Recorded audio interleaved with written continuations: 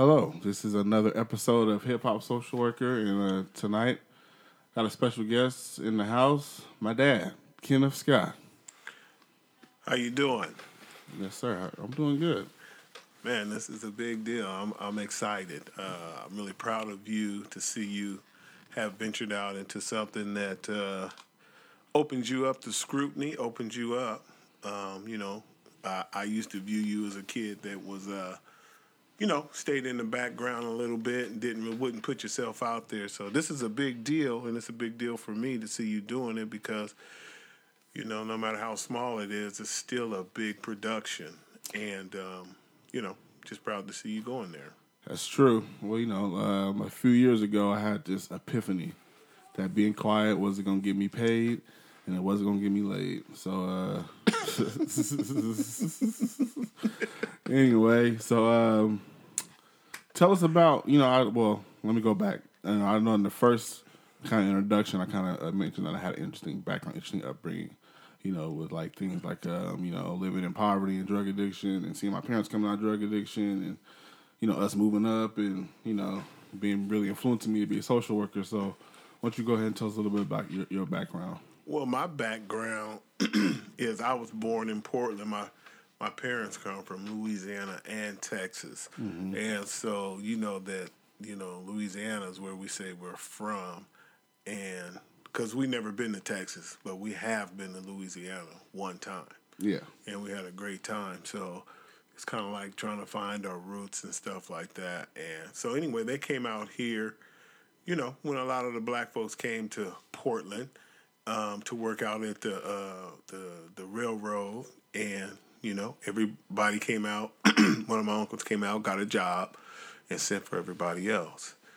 And so then through that, the Scott family started growing, and, in the 60s and 70s, in the late 50s, we had a janitorial service, and, that was a big deal. That was a big deal. I can remember going to grade school and everybody saying that I was rich because they had a janitorial service, and we wasn't living like we was rich, nowhere near that. Yeah. But, we had a good life. I'm not going to say we was broke, but we wasn't rich, and...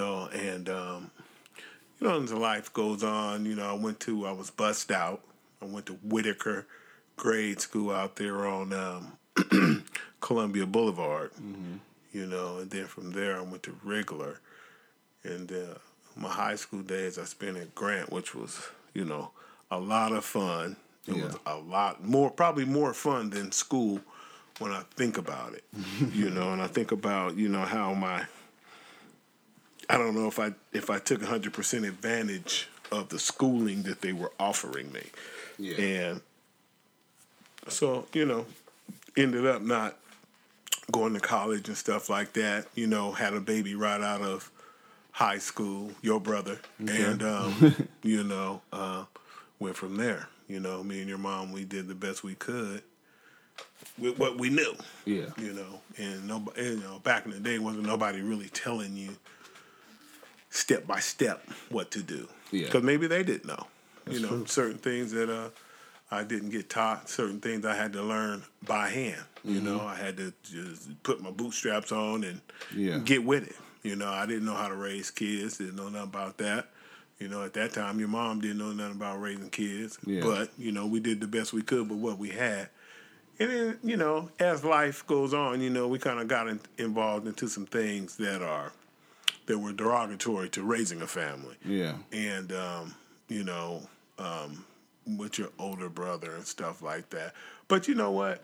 We had a lot of good times. I can remember when Kenny was born and going up to the hospital and doing all that stuff. Because I was at work when he was born. Yeah. And that's one thing about my family, that they have a cold-blooded work ethic. You go to work no matter what. Yeah. I don't care if somebody dies or whatever. After all that's done, you go to work. Yeah. Because it was kind of a pressure release too to go to work. And when I was young, I was making money, man. I was 13 years old. I had a job. Yeah. I was one of the few kids that didn't have to. I never filled out the job application. I never knew how to do that. for a long time. I knew you had to do it. Yeah. I just never had to do it. Okay. Because it was just like, go to work and get a check. At the age of 10, 12, 13 years old, I can remember running a buffer in my mother's living room and almost tore the whole house up. My father was shampooing the carpet. And it's like, he said, here, you're going to learn how to do this. And so then gave me the buffer. I started it up and just about tore up the table and stuff, But I learned how to do that. Yeah. And, years of doing janitorial work, years of it.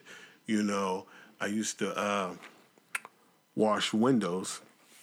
And we used to wash those skyscrapers. I was in high school and I was making good money. Mm-hmm. It was like I was making, I don't know, $7, $8 an hour, and people was making $2 an hour. Yeah. That kind of thing for summer and stuff like that. And, my oldest brother was the boss of that, and him and his co-workers, and I was just coming working. And I would do the federal building downtown, be on a scaffold. Yeah. I don't know what I was doing. All I knew was I was getting a good check. And then the last time I washed windows, I came down backwards. I had my harness on backwards. And the guy told me, man, if you would have failed, you would have killed yourself. I said, I'm through. Yeah. I never did that again. But, it was fine. It was cool as long as it was safe. But then at one time, I was done with that, But I kept working for the family. And, it was just always living in Portland. I never really lived anywhere else. You know what I mean? So it's kind of a crutch, kind of a good thing and kind of a bad thing. But we had a lot of family. We used to do a lot of stuff. We used to go camping. At the church we did paper drives. We did so much stuff, man, as a kid that the kids nowadays don't do that stuff. Yeah. That stuff is kind of unheard of as far as going camping and doing that kind of stuff. And kids, we used to play football on the street. Yeah. I don't see too many kids doing that nowadays. Most kids are out playing video games and doing stuff like that,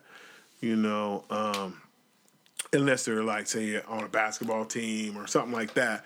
But they just don't get out. We used to just get out, because it wasn't nothing else to do. Yeah. So, yeah, that's what we used to do.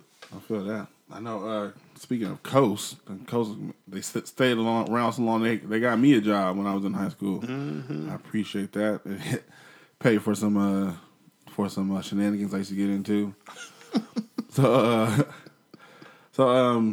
like you mentioned the derogatory stuff that you did in the 80s. I remember the 80s being a pivotal time. I was born in the later half, but I remember just kind of sneaking back. I was walking through the old neighborhood the other day and just looking at all the houses we lived in. Mm-hmm. And you mind touching on, the 80s and kind of the stuff that kind of molded you to the person you are today? Well, I tell you, we lived on, our very first apartment was on Shaver. It was right off of Shaver.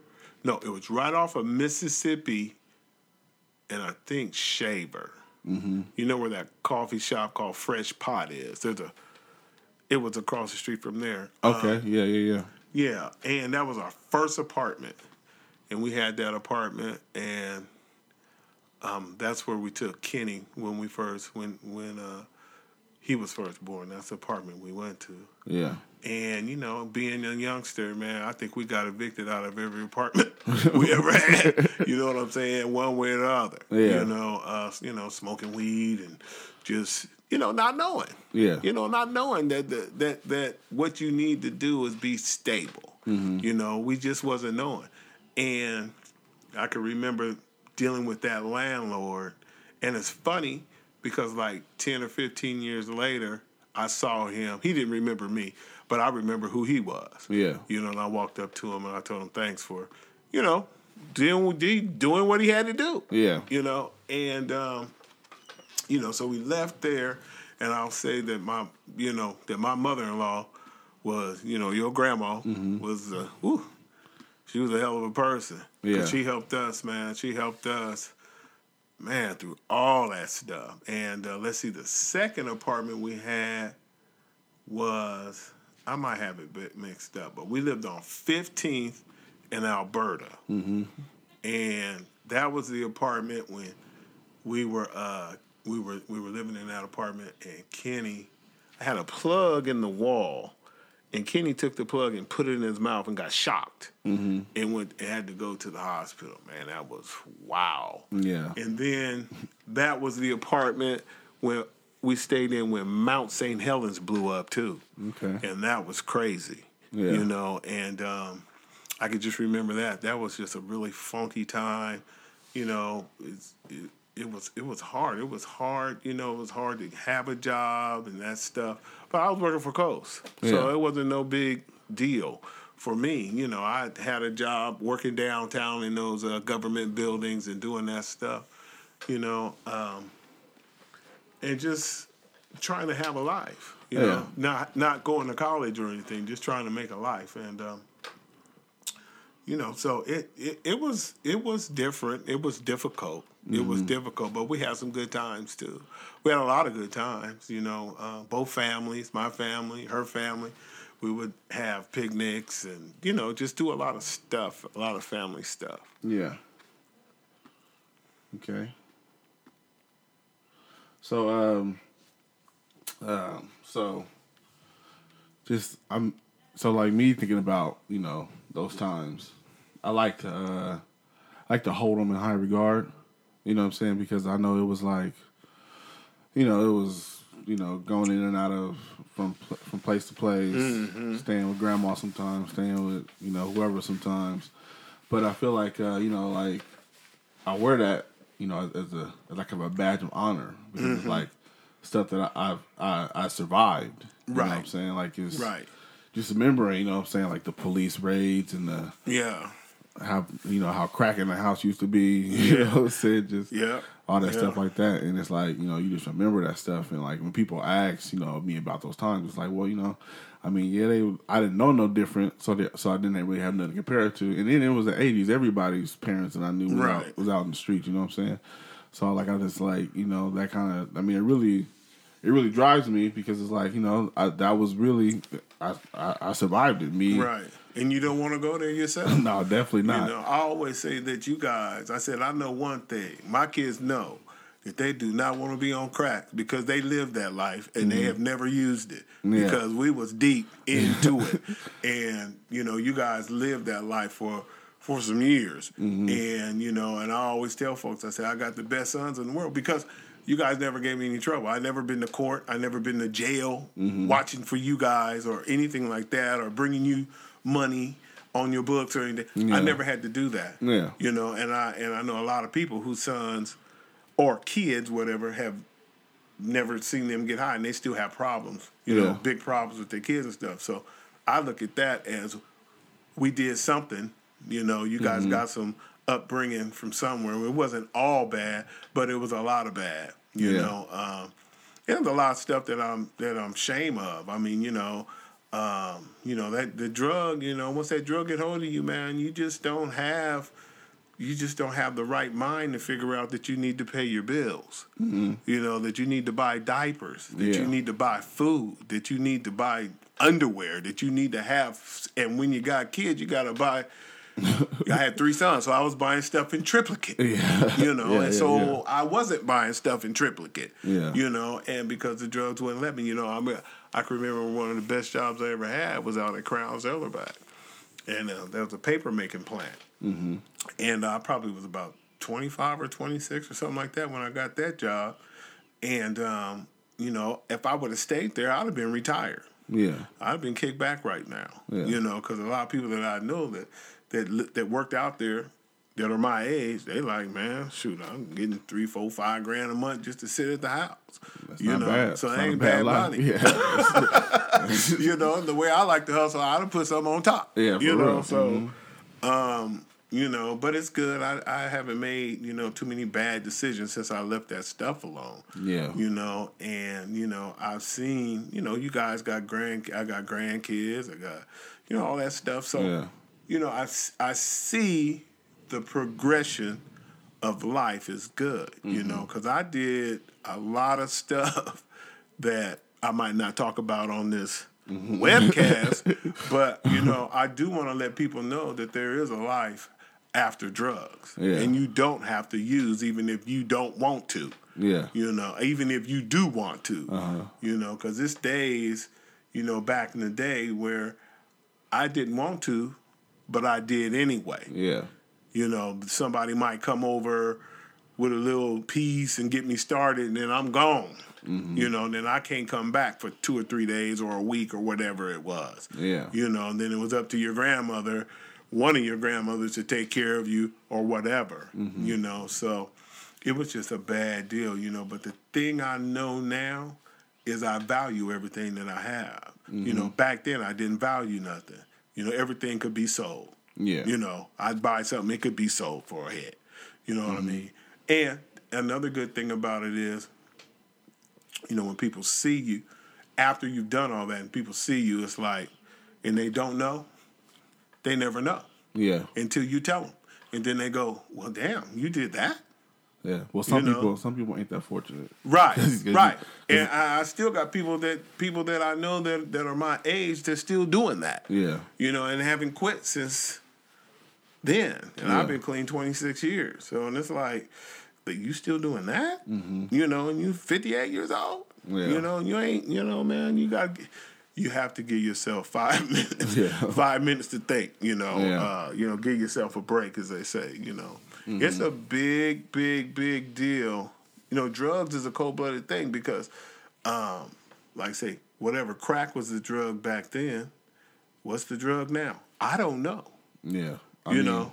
From what I see is meth. Yeah, meth, and they got pills, and I never would take no pills. I was scared of pills. I was scared of mushrooms. I was scared of LSD. I call them white boy drugs, you know. That's what I called them, you know. But really, drugs is drugs. Now I know drugs is drugs. Don't make no difference. Yeah. You know, so, you know, anything that you can, that is a mind-altering substance is not good for you. Definitely. Not good for me anyway. Definitely. You know, some people can do it and be okay. I can't do it. Yeah.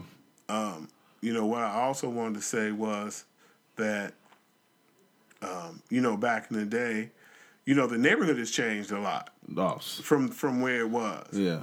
You know, and so that that's another thing on life for me. Yeah.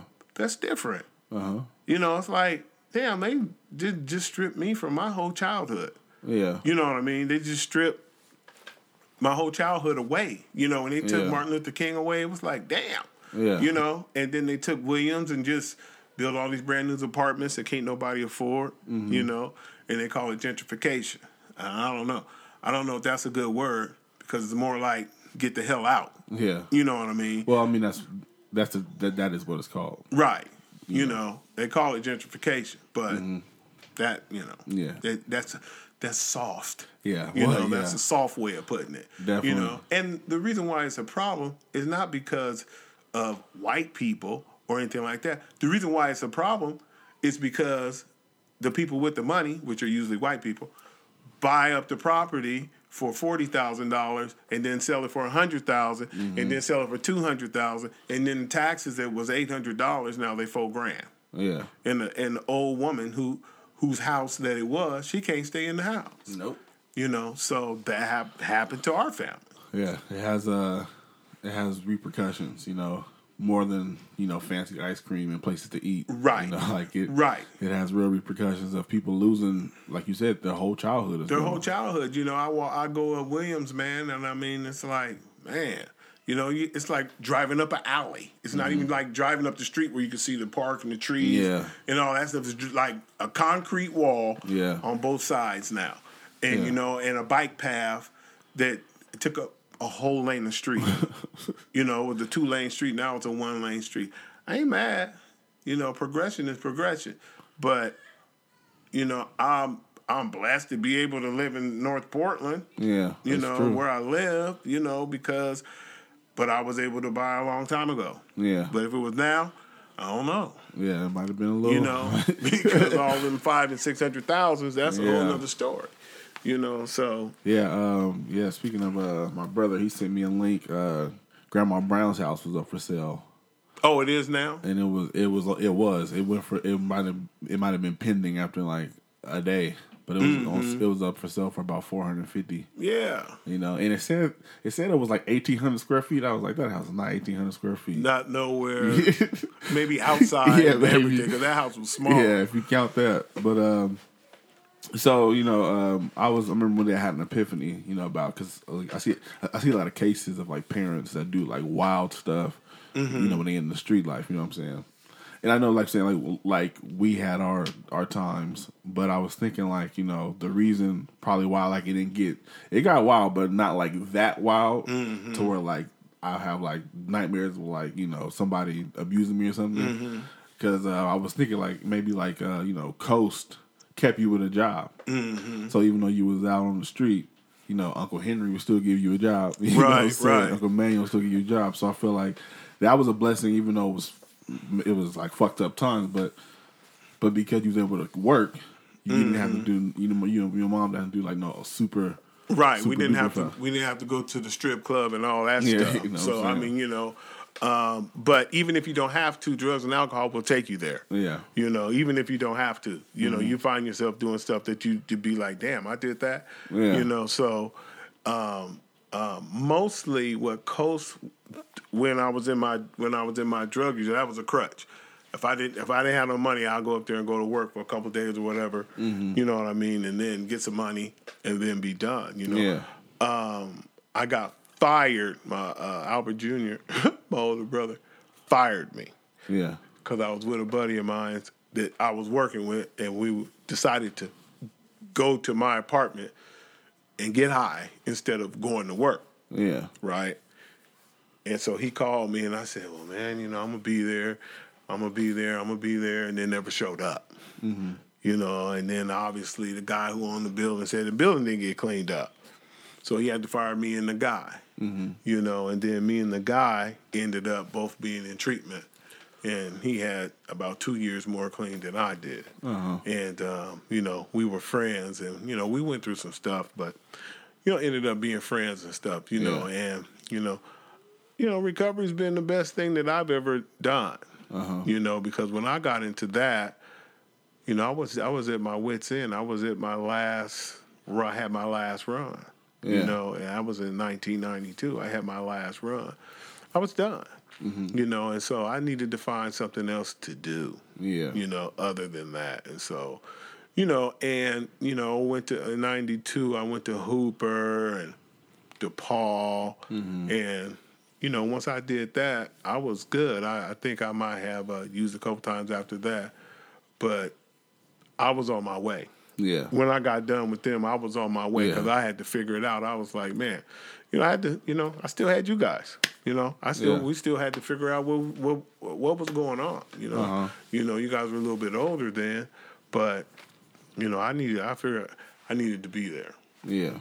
You know, and I'm so glad that, you know, my granddaughters have never seen me take a sip of nothing. Yeah. You know, and that's a big deal. That is. Because, you know, back in the day, if you wasn't drinking and smoking and you wasn't doing nothing. Yeah. You know, so now, you know, I'm just trying to get ready for my retirement. I feel that. That's where I'm at now. You know, when you come all the way to it, I'm able to have a job that pay me enough money to where I can have a retirement. Yeah. Okay. You know, and you know, and try to be healthy because I've been diabetic for 26 years I've been clean. And that's a whole nother subject within itself. Yeah. You know, health is a big deal. And I've dealt with it. I've never been in the hospital for overnight because of my diabetes, sugar is 700 and all that stuff. So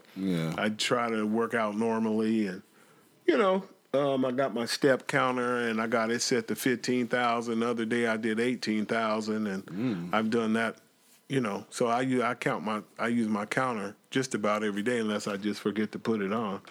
So, I mean, you know, it's important for me, you know, to stay healthy because every once in a while I do like to have me a little piece of cake or something, you know. I ain't going to deprive myself 100%. Yeah. So. Only thing I'm depriving myself of is some drugs and alcohol. Okay. So, and I don't even know if I'm depriving myself because it's been so long. I don't miss it. Yeah. And nowadays weed is legal. So everywhere I go, sometimes folks is blazing up. It smells good, but I know I can't fool with it. Yeah. I know I can't fool with it because it what it might lead me to, and I don't want to go back. Yeah. I really don't want to go back. That life is for those who can handle it, and I can't handle it. Yeah. I feel you. So, when you was out there, and that's probably the last question I asked you about this, but when you was out there, was there you feel like there was something you was chasing? Like I was chasing my first high. Okay. That's what I was chasing. I was chasing that first feeling. Mm-hmm. You know what I mean? And you never catch up with it. Okay. You never catch up with it. And I did that for 10 years. You just never catch up with it. That first one is your best one. If you can stop at that first one, you be good. But if you can't stop, you're going to go through whatever it has for you. Yeah. Till you finally say, I'm cool. Yeah. Until you wave your white flag saying, man, I am done. Yeah. Because it will run you through the ringer 2 or 3 times. It's a heavyweight champion of the world. Ooh.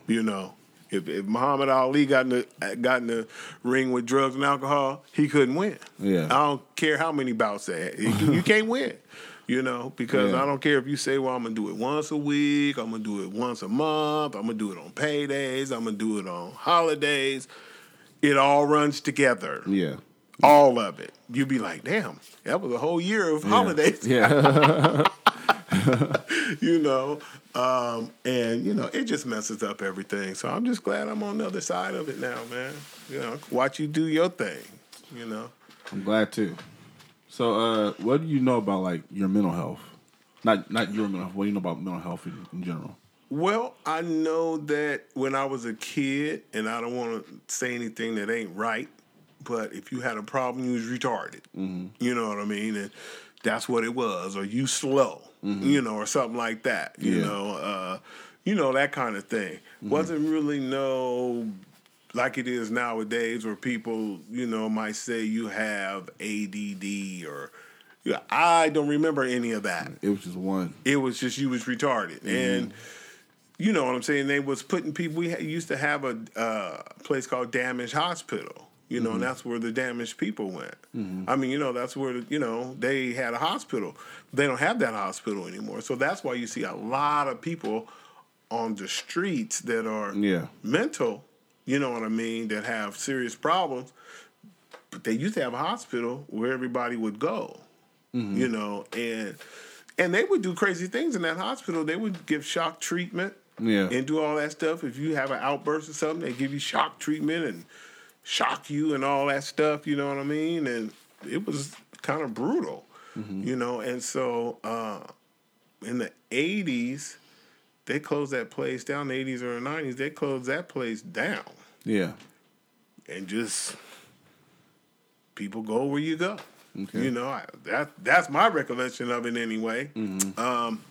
And people just started being on the streets, and you're like, what's going on? Mm-hmm. And that's kind of like when the Rajneesh was out then, too. And they was come get some of those people and doing the things that they was doing, and all that stuff. So, I mean, I'm not, I think I'm okay. Yeah. I don't think I have any mental disabilities. I know that when I was on drugs, I was mental. Yeah. Because they say that's a mental issue. Who wants to kill themselves? Why would you keep taking drugs that's trying to kill you? Yeah. Why you want to keep doing that? That's a mental issue. Okay. And when I used to go to the Blue Goose, that was a meeting, Narcotics Anonymous meeting called the Blue Goose. And on that building, it would say they help with drug addiction, mental health. They had a list of stuff that they would do. And, I had to realize that, I had a mental health problem. Yeah. Because I couldn't stop using drugs. Yeah. And it was hard. It was real difficult. Okay. All right. You spoke on like some very intense mental health. Do you know anything about like like the milder cases of mental health? Like there's people walking around who can hold a job, and who can do things day to day, but they got depression or anxiety, but it's not like really extreme. Do you know anything about like those cases? I have met some people. I have worked with some people that for whatever case you see, you think that they would be okay, but they're not. There's always some shit going on. Yeah, always. And it's like a popular one is called a dysthymia. It's like a mild depression. Yeah, to where like you can go to work, you can chum it up at work. You know what I'm saying? And you can be social, but then when you get home, you just don't want to do shit. Don't want to do nothing. You kind of just withdrawn. And that's like, I feel like that plagues like a lot of people because, it's so low level that you really don't think. I might could have something like that because when I get home, I'll be tired as hell. Don't ask me to do But I know what you're talking about, though. Yeah. But, I don't know. You know what? I don't know anything about that. I never heard of anything like that. Depression you see on TV, somebody who's got a blank stare on their face. And that's like the misconception of like, mental health disorders is that like you can tell. Right. You know what I'm saying? Like, I can look at you and I can be like, oh yeah, you got this, you got that. But most of the times, it ain't nothing like that. Right. So, I mean, Hollywood don't really do us a favor by making these movies like, when they show somebody with like, a personality disorder and then he all the way crazy. It's like, no, sometimes it's just... Right. There's mild cases. There's definitely severe cases, But, what kind of things keep you on a kind of straight, narrow path? Like, what's your protective factors when it comes to you staying clean and sober? Well, I mean, I do meetings. I do, I go to conventions. I'm going to Florida in August for a convention. I've been working with my sponsor. I got a new sponsor because the sponsor I had died. And, so I had to get a new sponsor. So I got a new sponsor, and I picked up my my book. I hadn't read my book in a while, so me and my new sponsor picked up the book. And we've been reading the book and, and started doing my step work. So, but, I do my daily maintenance. That's what I do. Yeah. I go to meetings, I talk to somebody, I call people all the time. There's this one guy that I talked to. He called me the other day and just wanted to say hi. Yeah. How you been? That kind of thing. That make you feel good. That make you feel good when people do that. Yeah. You know what I mean? And I depend on that stuff. I depend on going up to Miracles and just hang out. Yeah. Watch them guys play dominoes or go to a meeting or whatever they doing. That just feels like that's my home right there. Yeah. Because, when I was out on the street, man, you had a lot of people just doing that fake thing. Yeah. The only reason why they won't be around you or you be around them because they got something. That kind of thing. And the people that I have in my life now, it ain't but about 5 or 6 of them, I don't have no hundreds of people. Some people have hundreds of people that they kick it with or whatever. Yeah. I got about 5 or 6. And that's all I need. That's all I want. Yeah. Because I don't need a whole bunch. What I found out was, when me and your mom was together, it was always a whole bunch of people around us. And there was always some mess going on behind a whole bunch of people being around us. So now I try to keep that down to a minimum. Yeah. And I do, and, Amy, she ain't the person to be having a whole bunch of people around her anyway. So, yeah. Okay. Which is cool. All right. Did you, so when you was, like in treatment in DePaul, did you have like a vision of where you wanted to end up? I had no idea.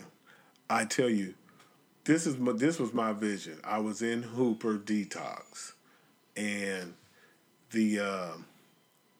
everybody in Hooper was, oh man, if you go to DePaul, it's the worst place ever. You're gonna hate it. You're just gonna. Man, I got to that place and I was like, I'm at home. Mm-hmm. I'm serious. I got a chance to dry out, eat good 3 meals a day. Yeah. You know what I'm saying? And go to meetings. And we would get up in the morning, we go to a meeting at 7, we go to a meeting at 12, we go to a meeting at 5, Yeah. and just... Was those meetings all at DePaul? No. When I first started, when I was going to meetings at DePaul, there was a AA meeting. Those are the first ones I started going to. Yeah. And those were all mostly white people, and, which was fine. And, they just wanted to talk about alcohol. They didn't want to talk about drugs, really. Yeah. When you talk about drugs, they're kind of like, it's like that hierarchy. Right. They wanted to talk about alcohol. And a lot of that stuff to do with alcohol, like I could remember when I first went to a treatment at this outpatient, and there's some people, there was a radio guy and some other doctors' wives and all that stuff, and they were talking about wine cabinets, and they ain't never had no wine cabinet. They don't know about no wine cabinet. The wine's over there, the alcohol, I mean, you know what I mean? Yeah. And all that stuff. And so they was just talking about stuff that I was like, man, this ain't me. I don't understand none of that. And so, that didn't work. And then the thing that worked for me was going to DePaul,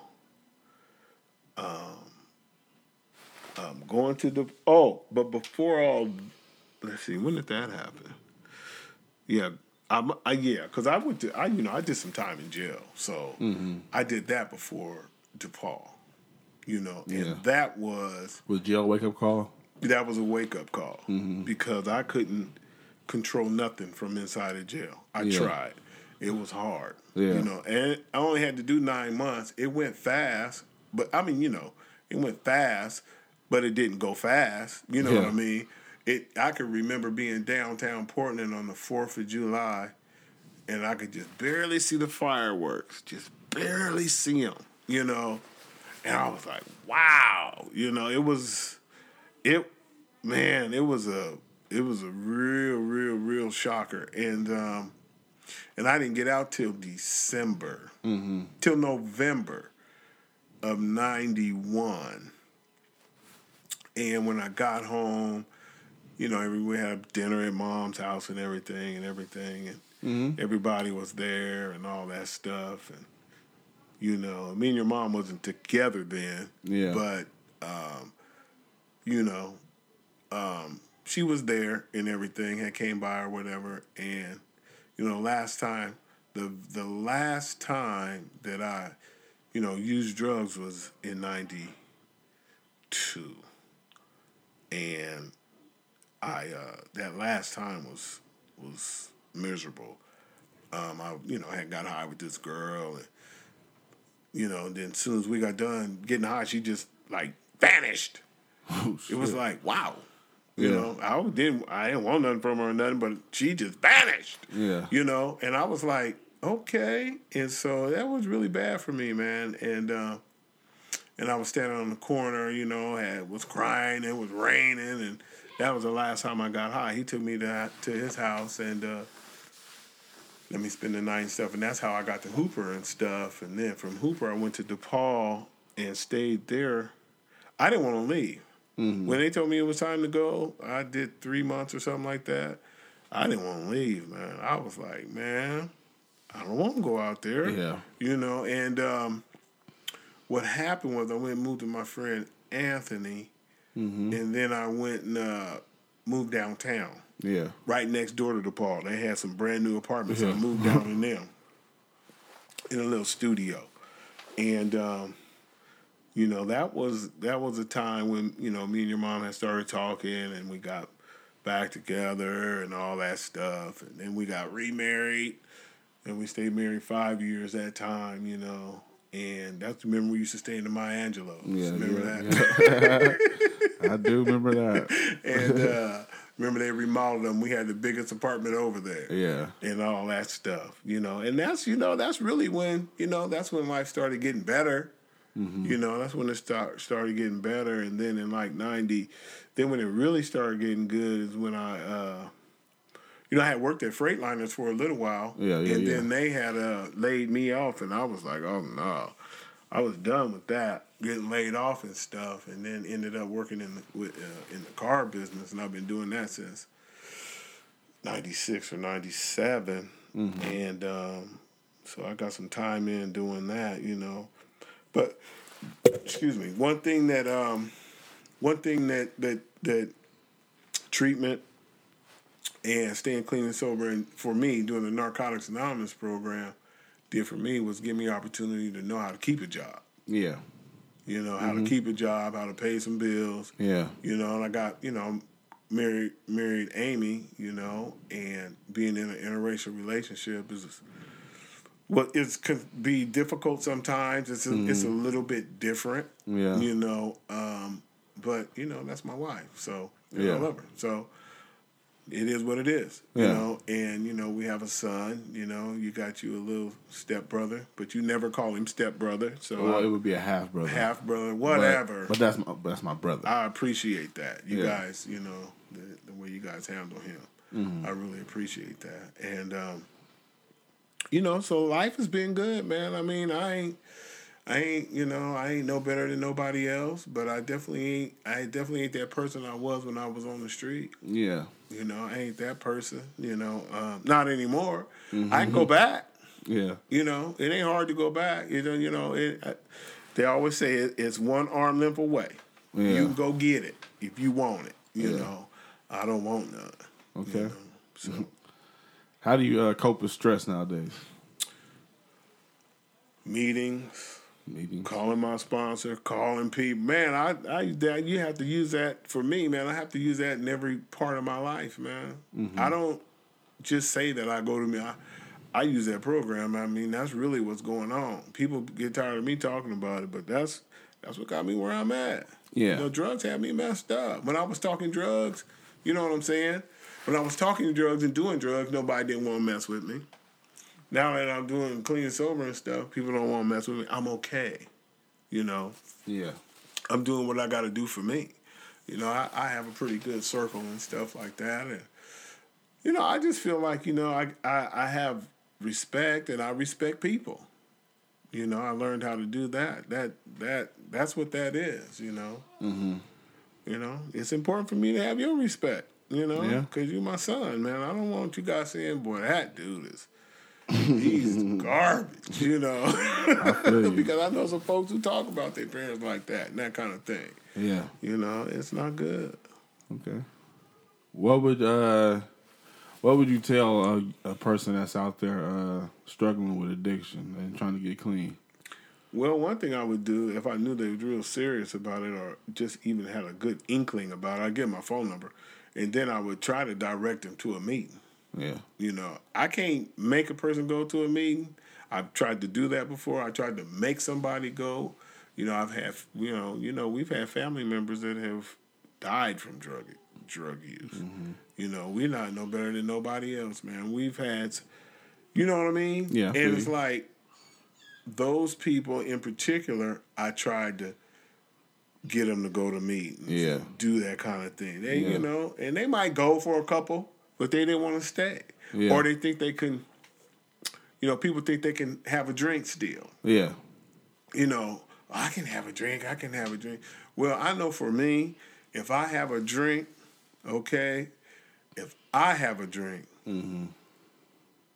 probably tonight I would be using drugs. Yeah. Because that's what my mind is, man. Yeah. And the way it is right now in the streets, I really ain't trying to. Yeah. I don't know. I can't hustle that hard no more. Yeah. In that fashion. That is a hustle. That is a 24-hour a day. Try to get it. I just want to go to work and take my butt home. Yeah. That's all I want to do. And then if I want to do something else, I'll do it. Yeah. I don't want to have to be on the march. Yeah. Because that march ain't no good. Okay. Well, I appreciate you sharing, story.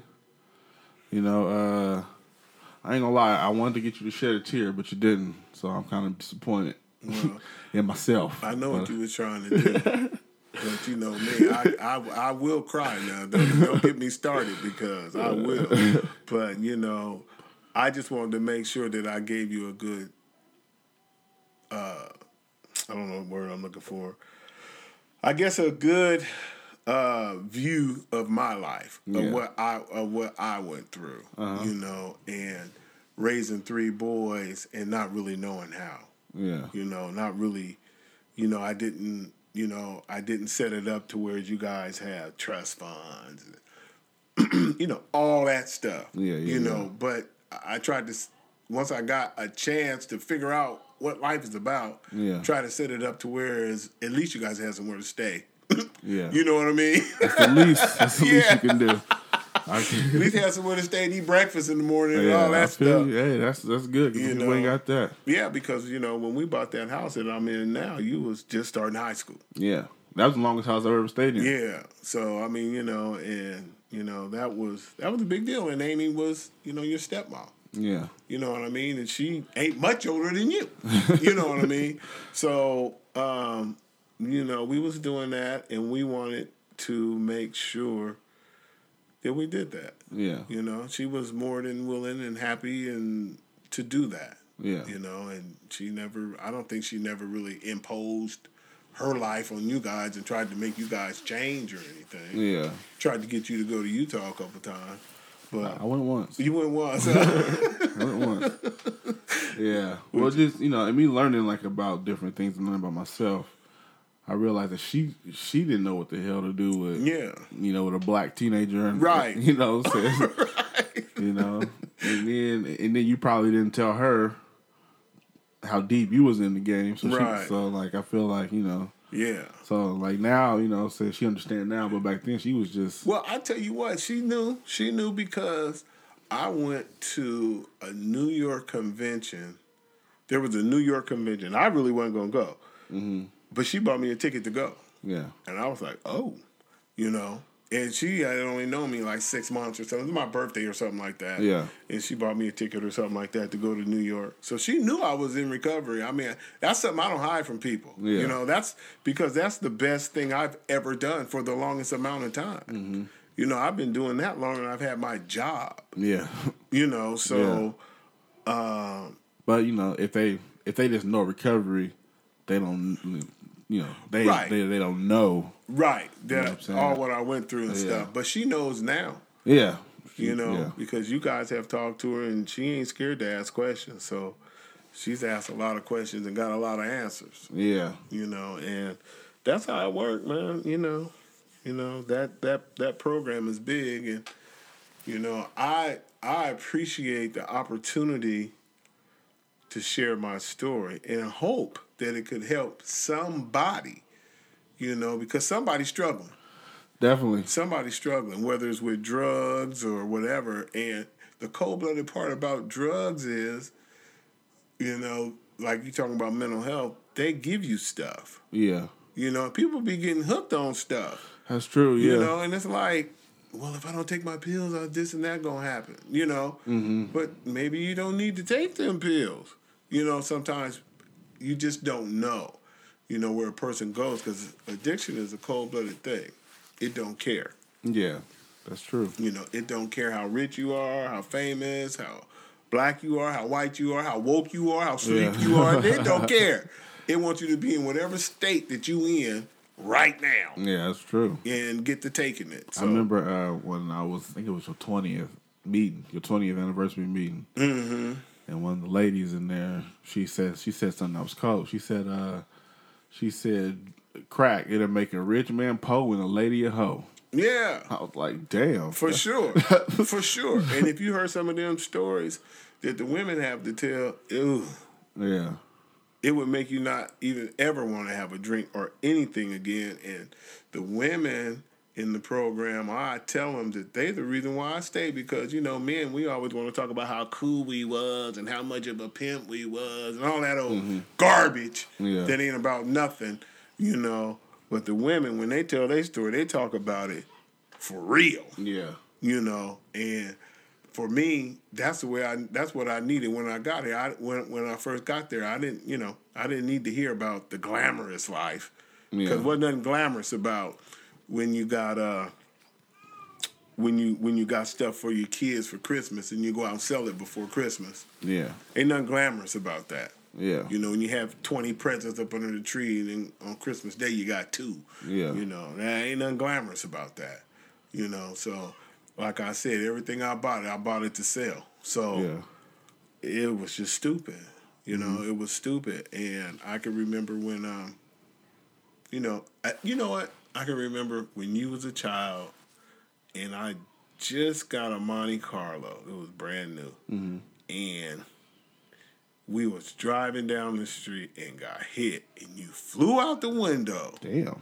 Your mom ever tell you that? She did. Yeah. But I didn't know I flew out the window. Yeah. And it was like, because we wouldn't, back then you didn't have to have seatbelts on. Yeah. I mean, you didn't have to. Yeah. And I had you in my, damn, was I holding you with your mom? Somebody was holding you in their arm. Yeah. Car got hit in the, it's like, wow. Mm-hmm. Yeah, and so, you know, man, so, you know, it's a lot of stuff that happened. And that was even before it got bad, you know. Yeah. And so it was just a lot of stuff that happened, man, that, you know, I'm glad that we got through. Yeah. You know, I'm glad you guys came through it, you know, because you guys, man, the life we was living, you guys could have been gang members. It wouldn't have been nothing. All you would have had to do was just look next to you and say, I want to do what you doing. Yeah. Because them dudes was affiliated. Yeah. And it was no joke. And, you know, I'm just glad nobody got hurt. Nobody got killed. Because I was thinking was, ugh, I don't even want to talk about it. But, you know, if anything I said can help somebody, man, and if you need me, need me, find me in Miracles. You know, that's where I be. You know, that's where I hang out. I don't hang out at the clubs. I don't hang out at the strip bars and all that stuff. I ain't got enough money for that. It do cost money. I like to travel. I don't like, you know, I can't. I'll say this.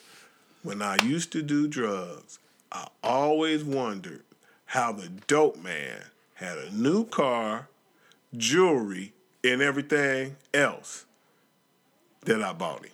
Because I bought a lot of stuff. Yeah. It just wasn't my stuff. Yeah. I bought a lot of stuff for somebody else, you know, and that deprived you guys, you know. And so now I try to do things that I can to help you guys, you know, if you need it. But you guys, you know, you guys take care of yourself. So trying. Yeah. So you know, that's another thing I say. You guys don't be bothering me for $10 and $20 and different kind of stuff, you know. Yeah. So, you know, and I appreciate that. But if you need it, you know what I mean. But yeah, you know, you guys are good providers. Yeah. You know. I'm trying to be. Yeah. So you're doing your thing. Yeah. You know, so you're living in Westland. Everybody ain't living in Westland. That's true. But I'm not living in Westland. Because of said gentrification, Westland is cheaper than Portland. Yeah. Oh, man, but it's all good. Yes, sir. So, thank you. I appreciate it. And if you want to contact me, I'm on Twitter, H8 Social Work. Also, my Gmail was hiphopsocialworker@gmail.com. And if you thought I was too proud to get a Cash App for donations, you thought wrong, because that is CScott85. Holla at me. Thanks, Dad. I appreciate you. All right. And if y'all want to get in touch with me, I'll give you my emails, kenscott525@gmail.com. I mean, you know, shoot me a thing. I'll try to show you how to do this clean and sober thing as much as I can, and then you're on your own after that. Peace.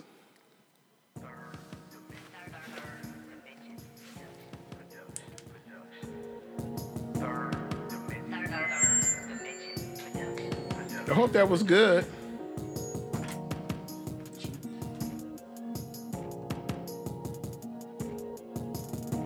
Since we didn't practice.